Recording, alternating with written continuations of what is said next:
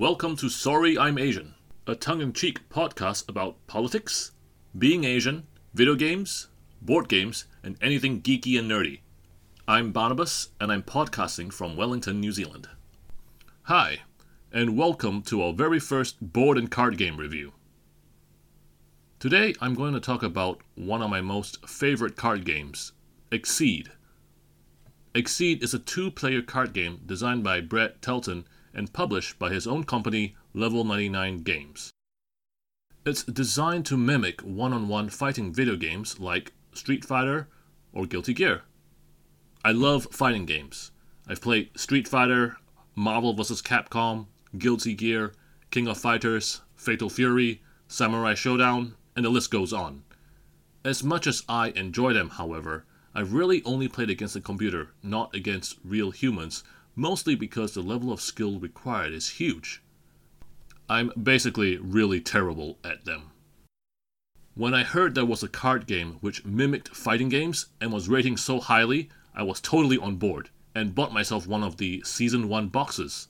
So, I'm going to talk mostly about Season 1 in this review, as I've played Season 1 much more, although I will also mention Season 2 differences as I go through the review. I currently own all Season 1 fighters and also backed Season 2 on Kickstarter at the Church Inquisitor level. So I have all of the Season 2 fighters, the extra bonus fighters, the Season 2 playmat, art book, and the poster. Exceed delivers exactly what is promised on the box. A fighting game, but in card format.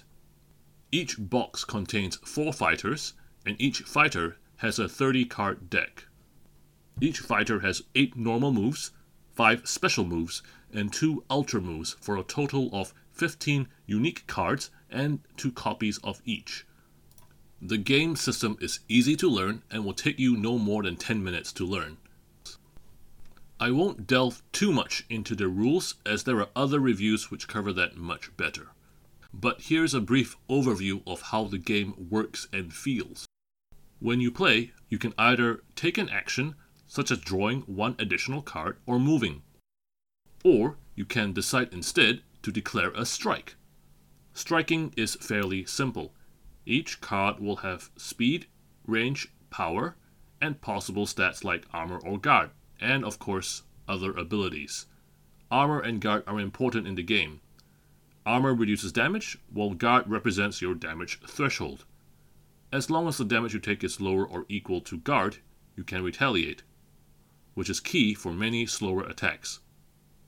When a strike is declared, both players choose a card from the hand, or they can take the top card from the deck and use that as their card instead. Cards are then revealed and the attacks are processed. The faster attack will go first, ranges are checked, damage is dealt, and so on and so forth. It's a very simple system but so enjoyable. For example, should you play a fast attack so you hit your enemy first and potentially stun the other fighter to prevent their attack? Or should you play a slow attack which will do lots of damage and has high armor and guard? But what if the other player has anticipated this and will be using a faster card with the ability to cancel guard and armor? Or maybe the card they will play will do negligible damage but push you away so your attack misses and you are now in range for a real powerful follow-up attack from them. On top of that, each card also has a boost section, which is an alternate way to use the card. Instead of using it as a strike, you can also use its boost effect. And of course, each fighter's unique cards provide different moves and abilities. The exceed in the title refers to the fact that fighters can exceed or power up to a more powerful version of themselves during the game as you get hits in and build up gauge. As I mentioned already at the start, I love this game and I would totally recommend it to any fans of fighting games. So let's go over the pros and cons. So what do I like about the game? 1. It delivers the feel of a fighting game in card format. 2. It's quick and easy to learn, teach, and play. And finally, it's cheap, light, and portable. All you need is a fighter deck, some table space, and the 9 cards representing the arena. And you're good to go. There are no dice or tokens to worry about. As much as I love the game, there are a number of minor issues that I should note. 1. This is a one-on-one game only, with a very specific niche. If you don't like dueling games or fighting games with guessing, bluffing, and risk management, you're not going to like this. 2.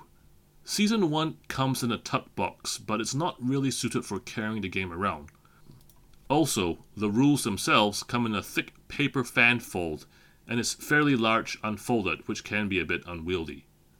There is also a move list that comes with each box, showing a list of moves, but without specifying what the moves are. This makes the game slightly harder to learn because some effects will ask you to name an attack, which of course will be harder when you aren't familiar with the fighter. Level 99 games admitted they were more interested in getting it delivered to you at a low price point, so you're probably going to need to store the cards someplace else. Because they are the same size as Magic the Gathering cards, I ended up buying several Ultra Pro 100 plus deck boxes, which was perfect for my needs. I found one deck box fit all cards from a single Season 1 box unsleeved. Now that's just for Season 1. Season 2 boxes are much larger, and Season 2 fighters each come in their own fighter boxes, which really helps. The fighters also each come with their own move reference card, which makes things much easier for learning. Number 3. The game doesn't come with any way of tracking life, unfortunately, unless you have the playmat, which has a life meter on it. I found the life tracker app from another game, Epic by White Wizard Games, quite useful. It's a free app on the Google Play Store and works well because by default you start with 30 life in that game as well. Number 4. The fighters lack customization, which leads to bad matchups. I like the fact you can pick up and play a game with a preset deck without needing to construct your deck, but this also means you can't actually change your fighting style mid-battle to deal with a difficult opponent. Now, in Season 2, this is addressed via the transformation mechanics, and a fighter's Exceed side can also play very differently. Transformations are permanent boosts or skills the character can use, which means the character becomes more flexible as the game progresses and more options open up. 5. A number of Season 1 foil cards had noticeable scratches and missing foil. They were also heavier and had minor warping. It's not noticeable when the deck is set straight, but a quick tap on the side of the deck can often reveal where exactly the foil cards are. Fortunately, Level 99 Games was very responsive and sent replacements to me. Kudos to them for doing that. They have a policy of replacing any damaged or missing cards for free. As for Season 2, I can honestly say the foil cards for Season 2 are superior, thinner, and just feel better.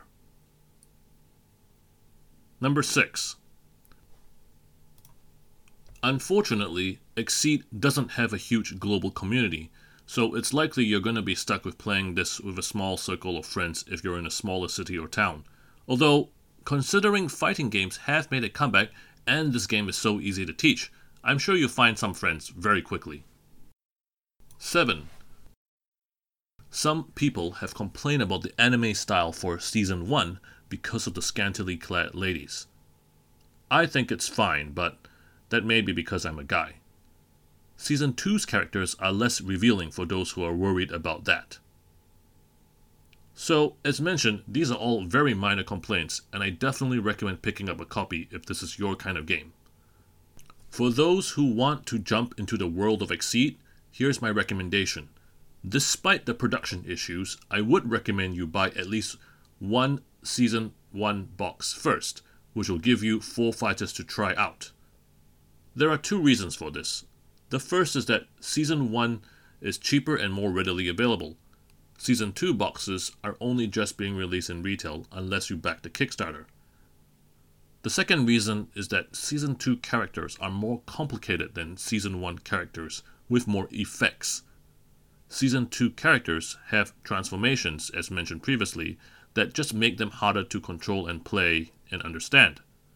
Season 1 fighters are much more straightforward in comparison and hit harder, so games tend to be shorter with Season 1 fighters. I bought a Season 1 box on Book Depository for around 27 New Zealand dollars, including shipping, which is a steal considering how expensive board games are in New Zealand.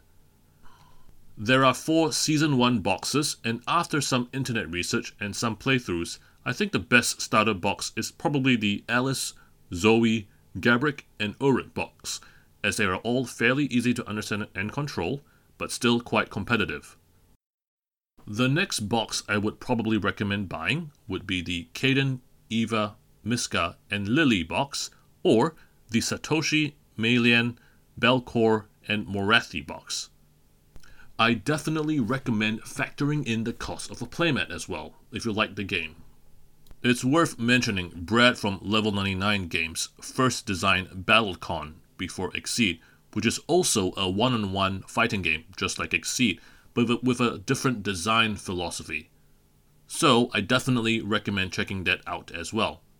Unfortunately, I don't have much experience with it, but many have said that BattleCon is like chess, where Exceed is more like poker. Actually, I would recommend checking out most of Level 99 Games' catalog, as the games are all very highly regarded.